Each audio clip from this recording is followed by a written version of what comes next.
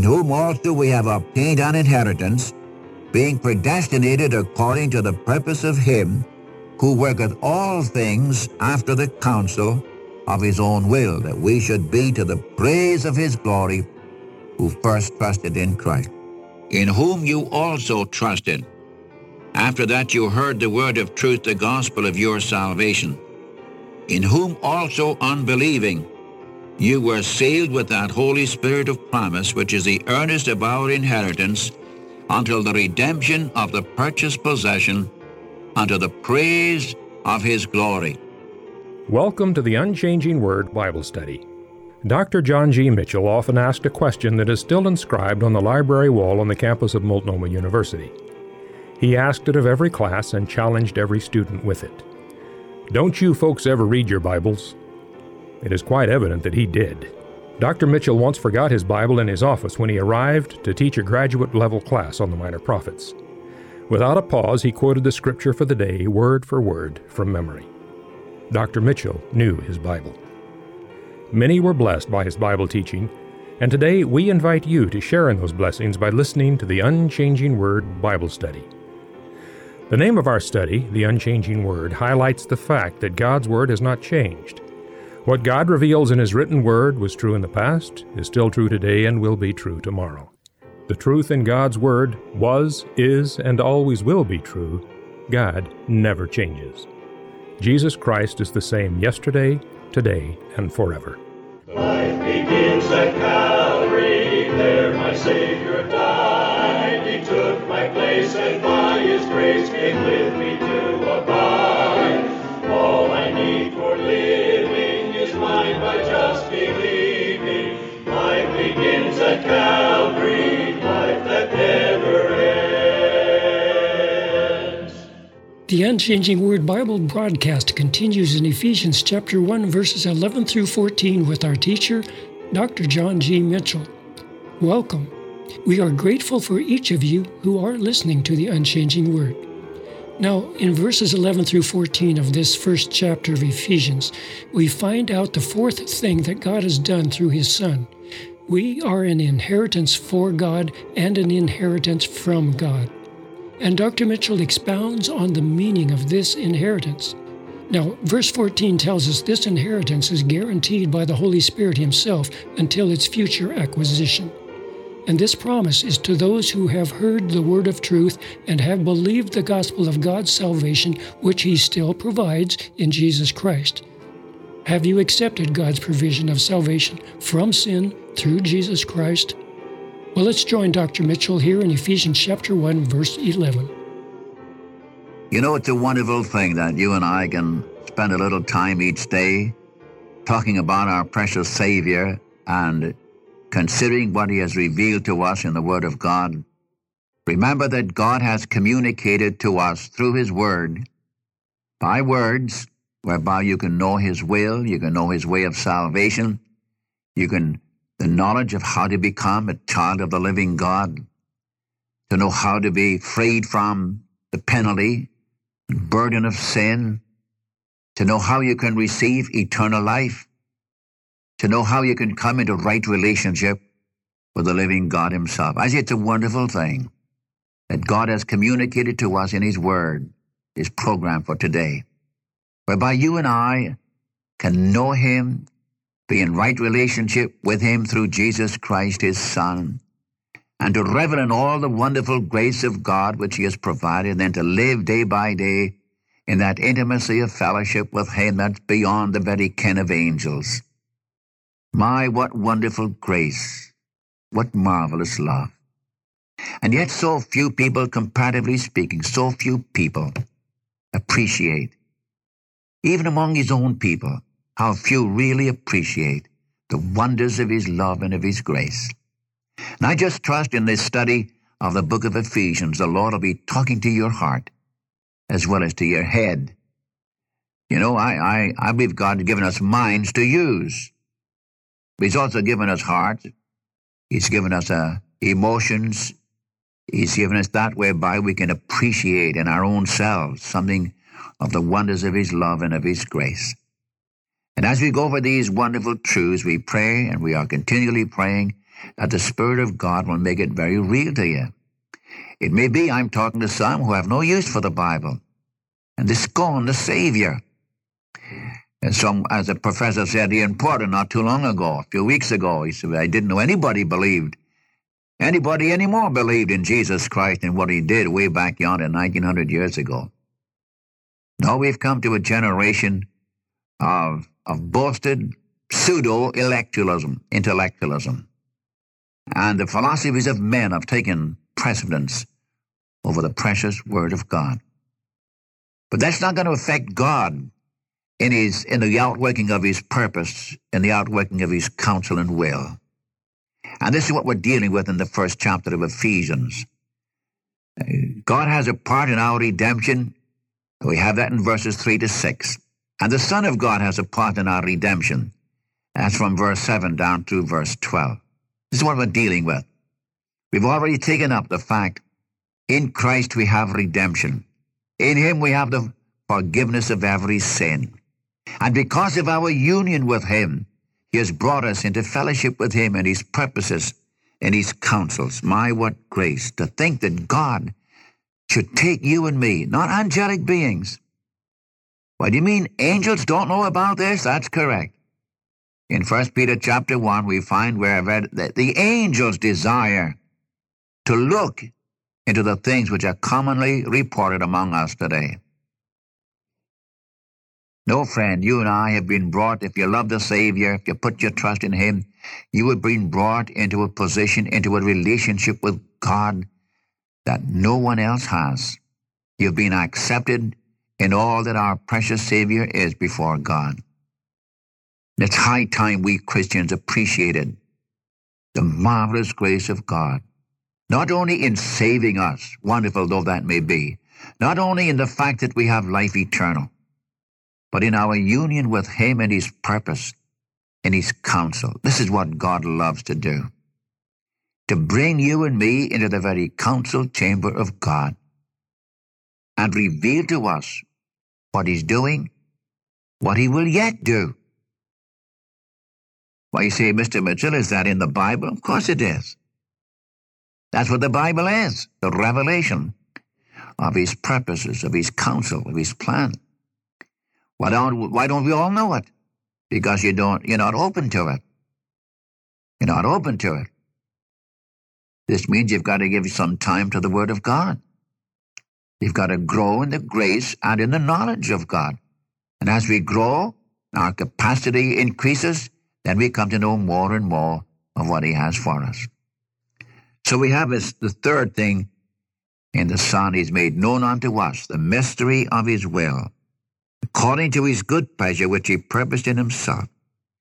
The time's going to come when God is going to gather everything in the universe, put it under his Son, where every created intelligence will acknowledge, not only in heaven, not only on earth, but in hell, every created intelligence, angels, men, demons, principalities, powers, will all acknowledge that Jesus is Lord, to the glory of God the Father. That does not mean they're saved. Don't misunderstand me. I'm not teaching universalism.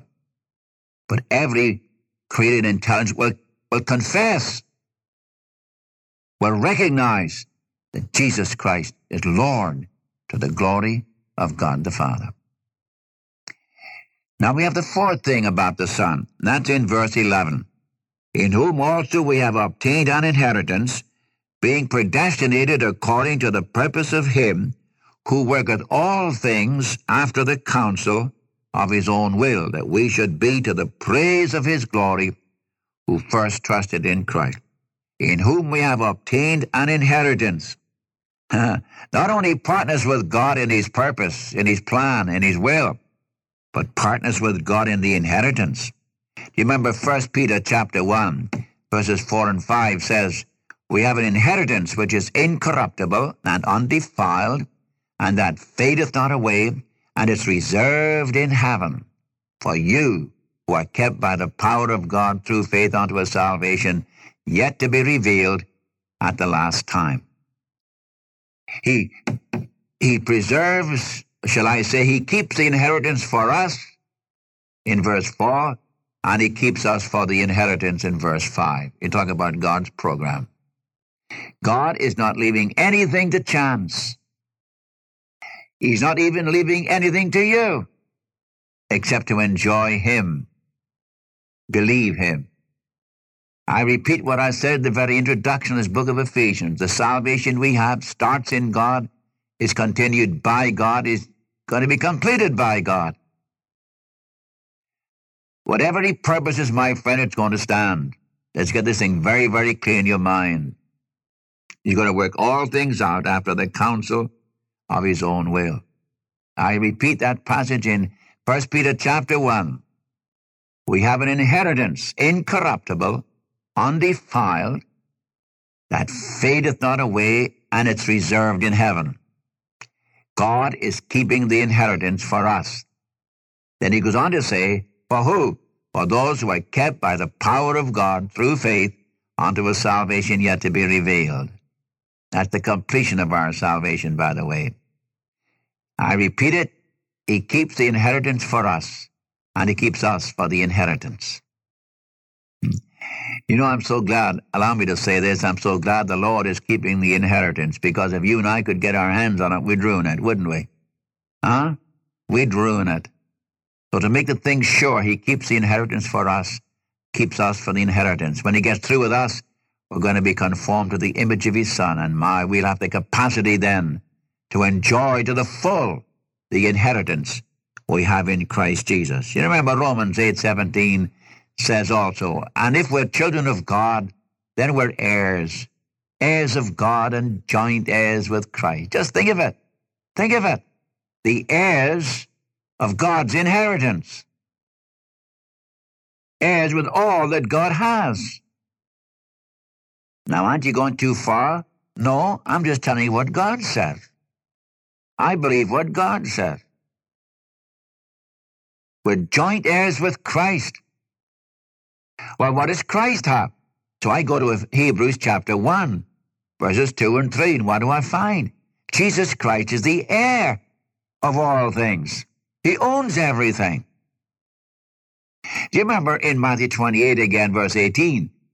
Jesus said, all authority is mine. Where? In heaven and in earth.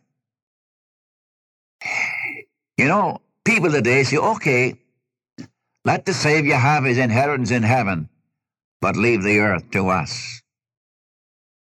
Now, I'll tell you, to those of you who love the Savior, the inheritance not only includes all the heavens, it includes the earth too. And believe me when I tell you, my friend, the earth is a little wee speck of dust in the universe, comparatively speaking. This earth is only 8,000 miles in diameter. And when you think of Jupiter, I think it's 800,000 miles in diameter. And one could go on, take some of the great stars of magnitude in the heavens. The earth is only a little wee speck compared to them. It all belongs to my Savior, and I'm an heir with him. I'm a joint heir with him. Oh, Christian friend, I repeat it, we're rich, and we live like paupers. May God put into your heart, into my heart, a consuming passion for the Son of God, and a tremendous hunger to know the will of God and the purpose of God, not only for the future, but for the present also. But this must come as we spend time, take time, discipline ourselves to read and get into the Word of God. We have an inheritance. It's a present possession. It's an eternal possession. It's a preserved inheritance. It's a sure inheritance. And we're going to have all eternity to enjoy it. And this was determined by the will and purpose of a sovereign God. Hence, it's guaranteed. But you have here in verse 11, being predestinated according to the purpose of him who worketh all things after the counsel of his own will. He works everything out after the counsel of his own will. And he takes care of all the detail. Did not our Lord say, the very hairs of your head are numbered? Did Job not write, he numbers our steps? Did not David write, he bottles our tears? He cares for you. If he cares for the grass of the field and the birds of the air, the lilies of the field, will he not take care of his children? Will he not take care of that which he has purchased with his own blood? Because we are his purchased possession. He bought us for himself, and then shares with us his eternal inheritance. Oh, Christian friend, why don't we get down to business and learn about our God? Why don't we take the time to know about our Savior? Why don't we fall in love with him and then let him use your life and my life, your body and my body, all that we are and have, to his eternal glory? Why don't we? Why don't we? Because our vision is so restricted, so small. May God open our eyes to the marvels of the inheritance we have in Christ. And he does it after the counsel of his own will. I know Christians very often quote that verse in Romans 8:29. Do you remember it? All things work together for good to those who love the Lord, who are the called according to his purpose. Then he follows that with, everybody stops there. Why don't you follow on to verse 29, verse 30? Who be called, he justified. Who be justified, them he also glorified. What are you going to say to these things? What can you say? What can you say? If God already sees us glorified in his own purpose and counsel, that's going to happen. That's what's going to take place. Let me read you a verse from the Old Testament, may I? Oh, that your eyes and your vision of God may be increased. Listen to this. This is the Old Testament. There's other passages one could read, but let me read you a couple of 3 verses from Isaiah 14. Verse 24. The Lord of hosts has sworn, surely as I have thought, so shall it come to pass. As I have purposed, so shall it stand. Verse 27, for the Lord of hosts hath purposed, and who shall disannul it? His hand is stretched out. Who shall turn it back? Now I know he's talking to Israel. I know he's saying to Ahaz, the king, that God was sovereign. He wants that king to know that God has authority over all the nations of the earth, even over the Assyrians, the great enemies of Israel. Even the Assyrians could not touch Israel without God's permission. Don't you for one moment think that God, listen to me, don't think that God is not on the throne. Even today, when we see this international condition, when we see the nations of the earth not knowing which way to turn, they're all in confusion. There's a cry for a leader, for a man big enough to solve the problems. Even in America, we need a big man to solve the problems of America. But this is typical of the whole world today. But does that mean that God has lost control? By no means. By no means. By no means. God is on the throne working all things out after the counsel of his own will. Now he's talking about his people, that's true. In this connection, we have an inheritance. We're redeemed. We're forgiven. He's brought us into his purposes, into his counsels, to his knowledge, to his wisdom. And he's given us an inheritance. He's going to take care of that inheritance. I say, God is still on the throne, working everything out, every detail out, according to the counsel of his own will. I'm reminded again of that passage in the book of Daniel, chapter 4, where the Most High ruleth over the affairs of men. He setteth up kings and putteth down kings. He doeth according to his will in the army of heaven. And nobody can say to God, what are you doing? What are you doing? The marvel of it all is that he's called you and me, Christian friend, He's called you and me to share with him in his purposes and his counsel so that we can know something of what God is doing. One only needs to read the Word of God to realize what the prophets declared, that the Bible is a complete revelation of the program and purpose of God for this world. And in this Bible is what God's going to do in the future. And my friend, we see this. And it's because we see this, we're so burdened that God's people might know their place, their relationship to the Savior, and their responsibility. Remember that love always carries a responsibility. The Lord's love for us manifested his responsibility to save sinners, and he's made the provision to save sinners. For God in his love made the provision for sinners to be saved. But by the same token, if I claim to love God, that's going to call for sacrifice too. Love always brings a responsibility. Why are our homes being broken up, even among God's people? Because we've never taken our responsibilities. Love always carries a responsibility for the object of your love. Because of the object of your love. And if you say you love the Savior, then you're going to walk in fellowship with him and do what he wants you to do. You carry a responsibility. That's why Jesus said in John 17, verse 18, Father, as you have sent me into the world, I send them into the world. I came into the world on a mission. I finished my job. I'm sending them into the world on a mission. Are you going to finish it? Are you going to finish your mission? Your responsibility before God. What I'm trying to get to your heart is, in the book of Ephesians, there's a revelation of what the Father does for his people and what the Lord Jesus does for his people. He redeems them. He forgives them of every sin and trespass. He brings them into fellowship with him in his own purpose and counsel for the world, for the church, for the nations, for Israel, and so on. And he's given us an inheritance. As I said a while ago, he keeps us for the inheritance. He keeps the inheritance for us. God works all things out after the counsel of his own will. Why? Verse 12 is the reason, that we should be to the praise of his glory, who first trusted in Christ, that we should be to the praise of his glory. This is the reason for it all. We should be to the praise of the glory of God.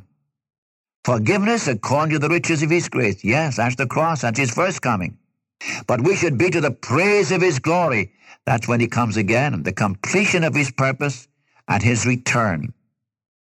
Just like you have in Colossians 3:4, when Christ, who is our life, shall appear, then shall we also appear with him in glory.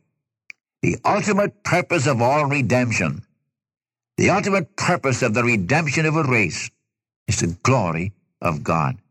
You remember we had that in John 17. John 17, which declares, Father, glorify thy Son, that thy Son also may glorify thee. In other words, the whole purpose of redemption is the glorification of God. Why did God make man in the first place? We were made for the glory of God. Sin ruined that picture. Is God thwarted? Not a bit of it. Not a bit of it. God isn't thwarted. God is working all things out after the counsel of his own will, and there's going to be a great multitude of people going to sing unto him who loved us and washed us from our sins in his own blood. For thou hast redeemed us by thy blood out of every nation, kindred, tongue, and tribe. Everything for the glory of God. And the marvel of it is, we're going to share with him in his inheritance and in that wonderful time in the perfection of his purpose through eternity. Oh, who wouldn't be a Christian? Who wouldn't love the Savior?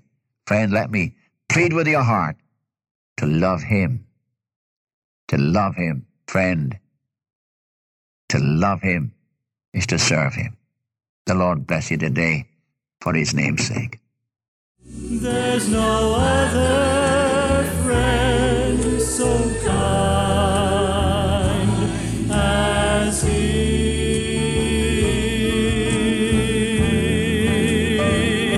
No one else sin and darkness from me.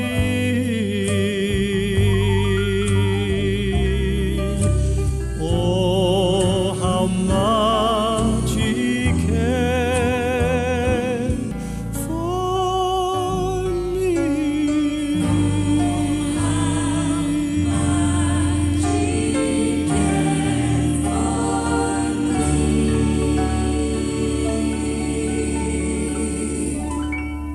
Thank you for listening to the Unchanging Word Radio Bible Study today. We trust that your hearts have been blessed and encouraged through the study of God's Word. Our teacher has been Dr. John G. Mitchell. And so until next time, this is the Unchanging Word Radio broadcast. Life begins at Calvary.